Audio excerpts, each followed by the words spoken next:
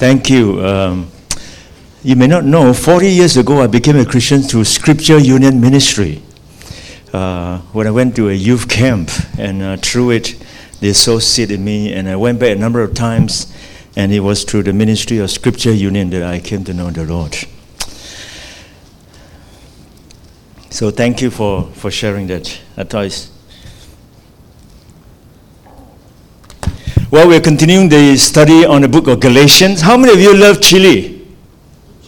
Chili? Chili king here? Chili queen? Yes? Do you add on chili to your food without tasting your food? Yes? Do you just add chili when the food arrives, or you taste the food first and then you add chili? No? I'm the other way. I always add chili even before tasting the food. And sometimes people scold me because they say, you haven't even tasted it yet. It's an insult to me because I put in so much effort to make sure the food is good, and then you just add on the chili and kill it. And that's what my friend who doesn't like chili often said to me. I like the original taste. No add-on. And Paul in the epistle to Galatians is saying that there is no add-on to the gospel. There is no chili sauce on the gospel. There's no pepper on it. There is no extras on the gospel. The gospel, it is the gospel. So we are still in the middle of Paul's theological case to the Galatian church. After he had gone to them with the full, true, and simple gospel, they had begun to drift from it. False teachers had arrived in their midst, telling them that they needed to attach the practices of Judaism to their new faith in Christ. And soon these brand new Gentile Christians are acting out Old Testament practices in an attempt to become fully acceptable, to be fully accepted in God's sight. And all of this was just abhorrent to Paul. He referred to it as a gospel contrary to the one they had received, a distorted gospel, a different gospel, no gospel, the one worthy of a curse on all who proclaim such kind of gospel, who is adding on to anything to it. And we have looked at chapter 1 and 2, because the issue was that Paul did not know the true gospel, and because he doesn't have the credential to preach that gospel, so he has to write chapter 1 and 2 to defend his authority and to say that his gospel also has endorsement from the apostles. And then chapter 3 and chapter 5 and 6, of course, when he preached the gospel of grace without add-on, the concern then is that you will abuse God's grace and take it as a license to sin and live the way you wanted it. And Paul also addressed it in chapter 5 and 6. No. When you experience the true gospel of grace, it will transform you from within. You won't take advantage of God's grace and continue to live in sin. And so chapter 1 and 2, he defends his authority and the gospel. Chapter 5 and 6 on the concern that the gospel may be abused by living in a sinful life. And chapter 3 and 4 is his main argument, the meat. And we are coming to the end part of it. But this section that we're going to cover is one of Paul's most intimate, passionate, very vulnerable moment, acting like someone who was pleading, please. He's almost like crying.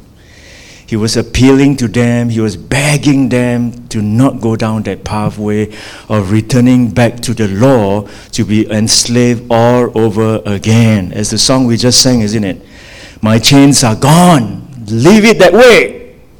Don't return it back to change, putting on the chain when you have been set free by Christ. So Paul is not a dry theologian. So in this part of the scripture, verses 8 to 20, Paul made a very loving appeal. It is one of the most intimate in Galatians. He referred to the false teachers only twice, but he used personal words like I, me, and you 45 times because he's so bleeding. His heart is almost bleeding, just like a parent whose child has gone astray. You are so sad. You're pleading them to return. And so with a bleeding heart, Paul begged the Galatians to stay firm in the gospel of grace.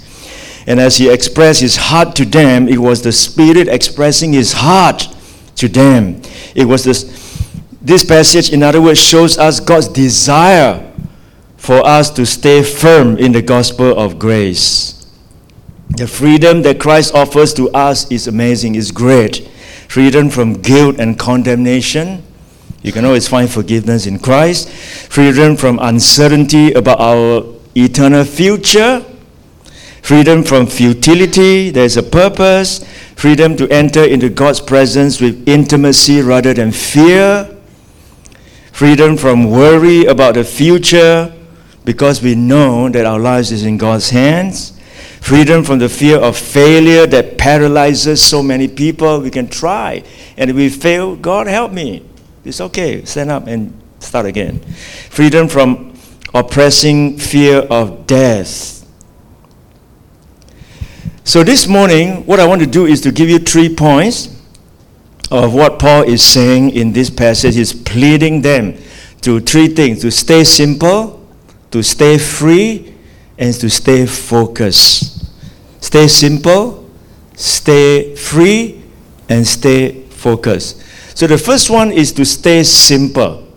And verses 8 to 11, Paul wants to remind these people to keep it simple. Your faith, keep it simple.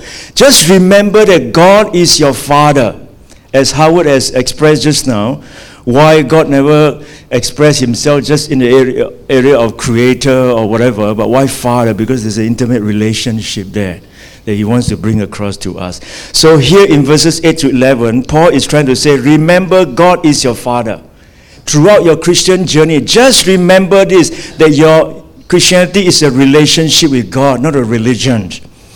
Keep the relationship alive. Keep it simple. Remember that whatever you go through in your life as a Christian, stick to the fact that God is your Father. There's a relationship here that is involved. And here, he doesn't want us to make our relationship with him a complex affair, but to relate to him as our Father. He has just taught them in the previous passage that Pastor Caroline last week has expounded on, that God was their good Father through the power of the gospel.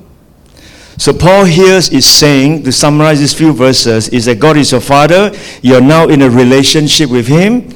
Don't add the legal code of the Old Testament. You don't need it to. Stay simple. He said, formerly, when you did not know God, you were slave to those who by nature are not gods. Before Jesus had saved them, before they knew God, they were enslaved to those that by nature are not gods. But now the Galatians were going back to those days of slavery. And as they did, Paul thought of them as turning back again to the weak and worthless elementary principles of the world. Because they have returning to observing. Look at verse 9 first. He said, you are observing special days and months and seasons and years. They went back to observing the Sabbath. They kept the special days of the weekly Sabbath. They observed the monthly new moon celebration. Seasonal festivals like Passover, Pentecost, and Tabernacles. They were even inclined to keep the sabbatical and jubilee years. So Paul here is saying that why are you going back to observing? You are Gentile, by the way. You are not even Jew. You don't observe this festival. So the Jewish Christian is trying to influence them to become like them. They are back to observing special days and months and seasons and years. And so Paul was very concerned that they are back to their slavery. They were trading sonship for slavery. They don't want to be son, they want to be a slave. You are son, Paul said, and not a slave. Live under grace, you live like a son. You live under law, you live as a slave. So live as a son, Paul is saying. and then you will live under grace. Timothy Keller, the late Timothy Keller, just passed away a couple of months ago, in his book, booted the idea that legalism form of idolatry is worse than paganism form of idolatry. In some sense, paganism and legalism is no different in that sense. No different, legalism and paganism. But there is a difference. He says this. He said, the idolatry and slavery of religion, it is more dangerous, meaning to say it's legalism. Okay? Legalism is more dangerous than the idolatry and slavery of irreligion, which is paganism. Why? Because it is less obvious. The irreligious person knows he's far away from God, but the religious person does not, because they think they are in the system. They can go through the motion. You know, we all have potential as a Christian, as we age, as we grow older in our Christian life. I always feel that you can either become a Pharisee or you can become a Sadducee. One is you become very legalistic. The other one is you become very liberal. Yeah, you just observe yourself as you grow older as a Christian. Which band are you towards? Are you become more and more legalistic, or are you becoming more and more liberal? Pharisee or Sadducees? Or do you find balance of love and justice in the center? Or C.S. Lewis used to say, prostitutes are in no danger of finding their present life so satisfactory that they cannot turn to God. The proud, the avaricious, and the self-righteous, they are in that danger. So Timothy Keller is saying that the idolatry and slavery of religion is more dangerous than the idolatry and slavery of irreligion. Legalism is worse off than paganism because you're not aware of it at your age. And then Timothy Keller went on to utilize the example of the two brothers in the story of the prodigal son in Luke 15. And this is what he said. I'm not sure I have this here. Yes. He said it was immoral prodigal who enjoyed his father at the end of the story. But a moral son distanced himself from his father. Why? Because he wanted his good works to give him a high standing before his dad. He was demoralized and angry when they didn't. He preferred servitude over sonship, works over grace, and law over the gospel. So Paul here is saying, remember who you are. Remember who you are. You are a child of God. God is your father. And that's why he went on to say, isn't it? He said, but now that you know God, or rather be known by God, I think he added that sentence in thinking that it is them that are trying to work their way up because they are already in that format of work. Or rather be known by God. How is it that you are turning back to those weak and miserable forces, principles? Do you wish to be enslaved by them all over again? Live under grace. Live under the guardianship, the relationship with God. And having this relationship that guides you in your life rather than just law, legalistic way of observing your life based on observance of the law. But Paul is saying, let God be your father. Based on relationship, grace is the one that guides you. So Paul is saying, if you have trusted Christ, stay current in the simple truth that God is your Father. No earning, no works. Don't let your Christian life devolve into anything less than a relationship with your Father in heaven. Christ shed his blood to win you that position as a son. Cherish it. Don't allow external forms of Christianity to take the price or take the place of joyful communion with the living God.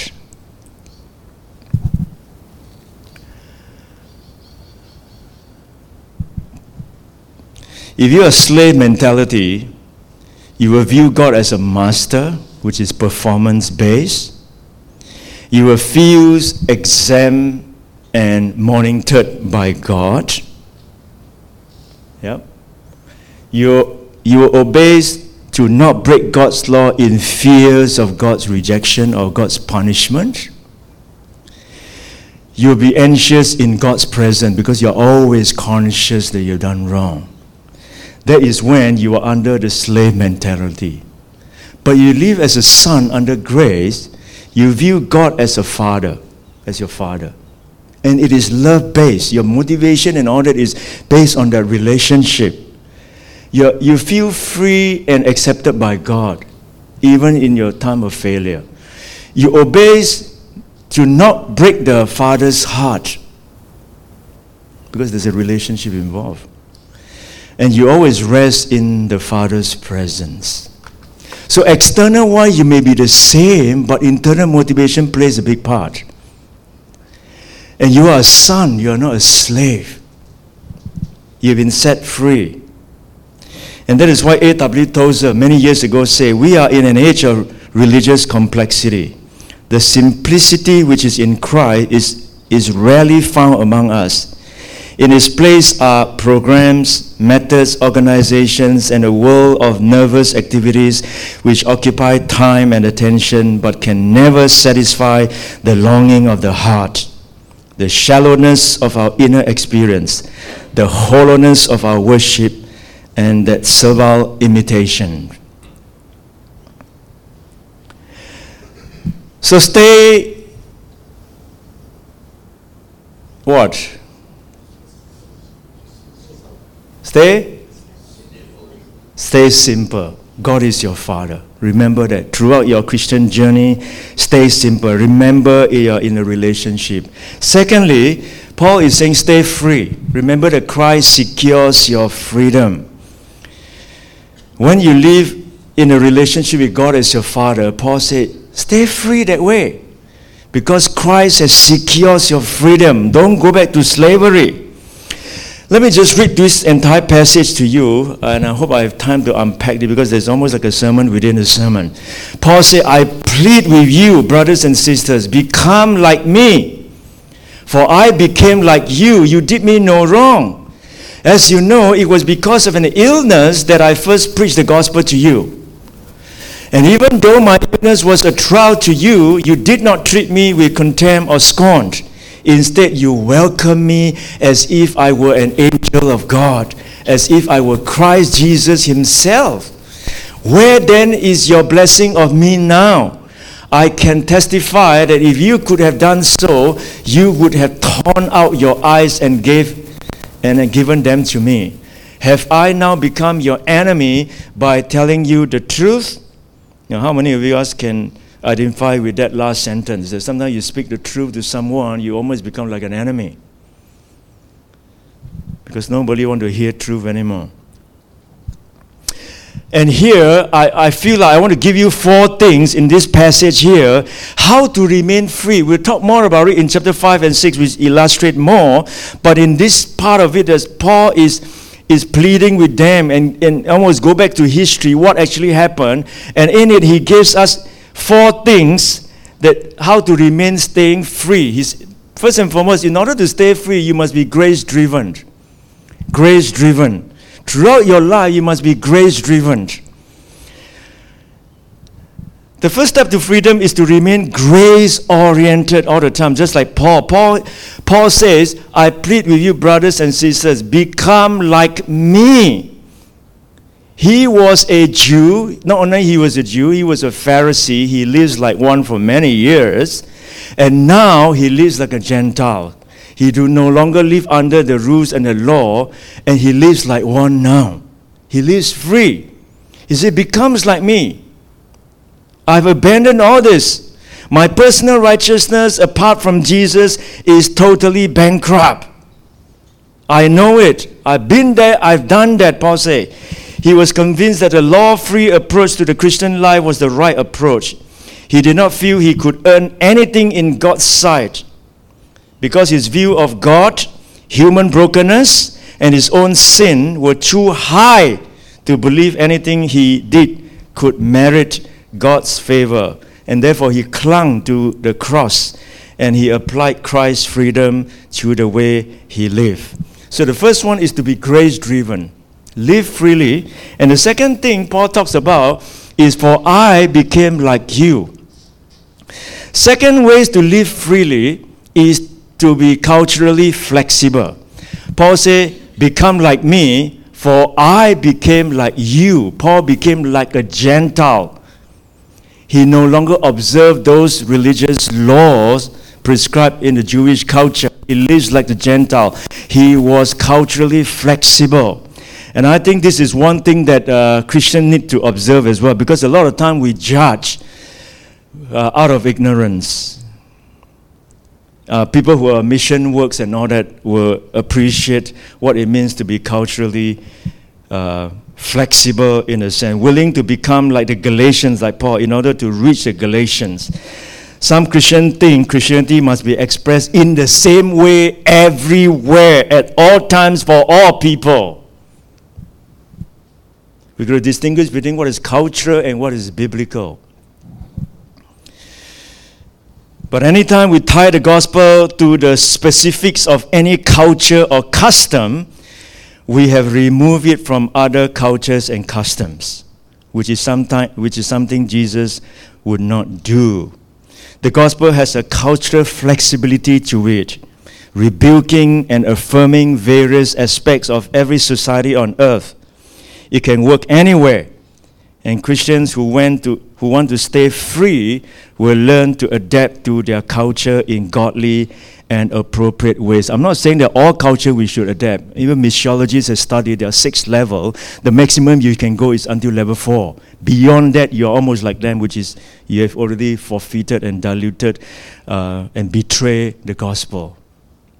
So they always say that you can maximum only to level 4. Beyond that, you actually has betrayed the gospel. So you've got to be sensitive and of that. So in order to stay free, you have to be culturally flexible. Thirdly, it focuses on the inner person. Here Paul recalled about himself.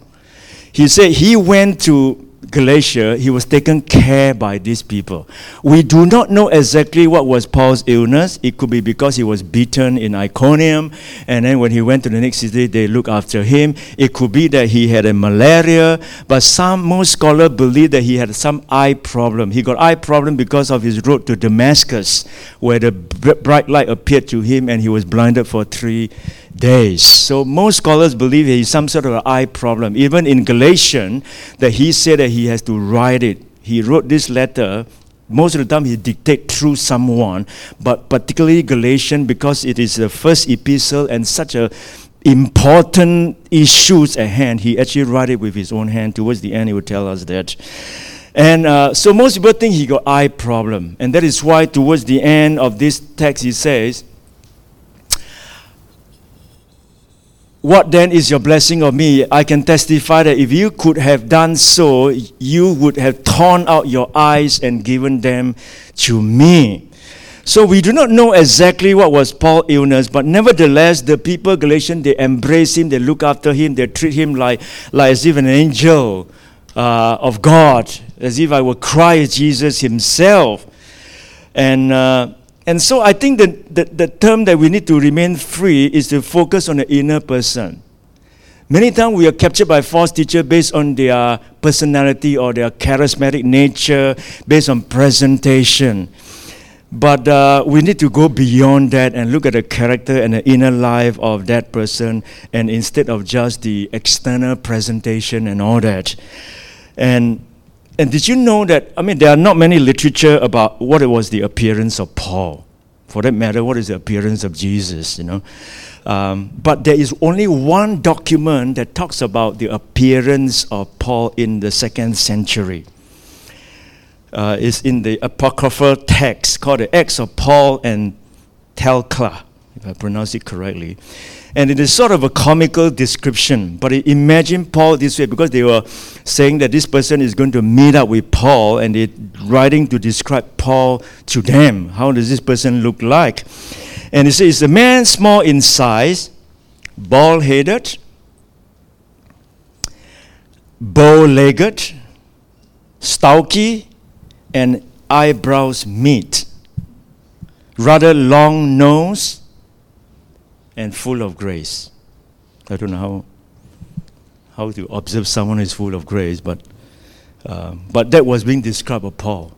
And if you read 2 Corinthians, he was not very impressive as well. That is why when he left that place, there was a lot of attack about Paul, and Paul has to defend himself in 2 Corinthians. All about defending his apostleship, because they have been absorbed by this charismatic, wonderful, great personality, the presentation, and Paul is say, I'm weak, and all that. So we do not know. So the third thing, in order to stay free, is to focus on the inner person, so that you will not be led astray by falsity, as what they did. They embrace him as who he is. Embrace him as who it is. And the last point is receptive to truth. Have I now become your enemy by telling the truth? In order for us to stay free, is always to receptive to truth. As difficult as it is, listen to those closest to us. The closest person to us will always speak truth to us. Don't just listen to your friends. Listen to those who are closest to you. They are the one who loves you. They are the one that will speak the truth to you. And we've got to stay on the side of truth. So stay simple. God is your Father. Stay free, because Christ has secured your freedom. And thirdly, Paul is pleading to them to stay focused. He says, stay focused. Remember, the goal is Christ formed in you. Christ formed in you. That is the ultimate goal. There are three words that we mention many times in Christian circles: justification, sanctification, and glorification. These are the three words we all need to learn as a Christian, at least understand what it means. Justification deals with the penalty of sin. It deals with the story of how are you being declared righteous before God. How can you be accepted by God? By what? By your works? No, Paul is saying no. Throughout gospel is we are justified, we are declared righteous by grace alone, through faith alone, in Christ alone. And so justification deals with the penalty of sin. God declare you as righteous. When you believe in Jesus, you are righteous. Status-wise, you're righteous. But in terms of your real person, you haven't been righteous yet. Yeah? You're still just as sinful. But status-wise, because of Jesus Christ, you are being declared righteous. You are accepted by God because of Jesus Christ. And therefore, we call Jesus our Savior. And then, one justification, most of us are in this stage called sanctification. The minute we became a Christian, we are in this phase called sanctification. Sanctification deals with the power of sin, which is as we become Christian, as we walk with the Lord, when we cooperate with Him, we walk in the Spirit, we read the Scripture, we come for prayer meeting, we serve God, use our gifts, we allow God to mold us and shape us through trials, through difficulties, through challenges, molding us, shaping us. So it deals with the power of sin. And this will end the day when you die. Until the day you die, God is still molding us. As Ruth Graham, Billy Graham's wife, in her tombstone, when she died, is construction completed. Thanks for your patience. So this is the whole life here on earth, is sanctification. It deals with the power of sin. And then glorification is we will be saved from the presence of sin. There will be no more sins when we eventually see Christ. So these are the three words. So Paul is saying here, stay focused. Christ is molding in you. Don't slide back to just observing the law. Those are just external changes. What is more concerned is your internal changes. Because internal changes go a bit further. It covers your motivation. You don't do things just because, I have to do, so-and-so is watching me, I do it because I love Jesus. I want to use my gifts to serve Him. It becomes a motivation factor that achieves far greater what the law can help you to achieve. So Paul is saying, those people are zealous to win you. Those false teachers, they are zealous to win you over, but for no good. What they want is to alienate you from us so that you may have zeal for them. That is always the mark of a cult, isn't it? Control. Yeah? Control is always the first mark of a cult. They control your behavior, they control your movement, they control how much you must give to church, they monitor you whether you give your offering or not. They are out there to control your every movement. That is always the first sign of a cult. They want to alienate you, Paul says. It is fine to be zealous. We want you to be zealous, provided the purpose is good, and to be so always, not just when I am with you. That means that already the true changes are happening within you. My dear children, for whom I am again in the pains of childbirth, until Christ is formed in you. How I wish I could be with you now and change my tone, because I am perplexed about you. Christ is formed in you. Sanctification. Be patient. Stick on the side of grace, because grace will always produce true changes and lasting changes. Law, maybe immediate change. Don't do, you don't do. Don't see, don't touch, all right. But it may not produce lasting change, long-term change. So live on grace, it may be slow, but you achieve long-term result. Live under law, you may get instant result, but probably short-term. Probably short-term. So you are no longer a slave, Galatians 4:7 say, but a son. And if a son, then an heir through God. Steve Kemp, a singer, said, we are saved by grace alone, through faith alone, and in Christ alone. Let me see what I have this. And since there is no room for human merit, there can be no grounds for human boastings. So my friend, stay simple. Remember God is your Father. Stay free. Remember Christ secures your freedom. Stay focused. Remember the goal is Christ formed in you. Let's pray. Father, we thank you for your word. We thank you for that we are saved by grace alone, through faith alone, in Christ alone, apart from works. Thank you, Lord, for your grace. Thank you for saving us, redeeming us. May we continue to cooperate with you, work with you, surrender our lives to you, submit our lives to you, and your Holy Spirit will work within us and form Christ in us. Thank you, Lord. To God be the glory. Amen. Shall we stand as we sing this song?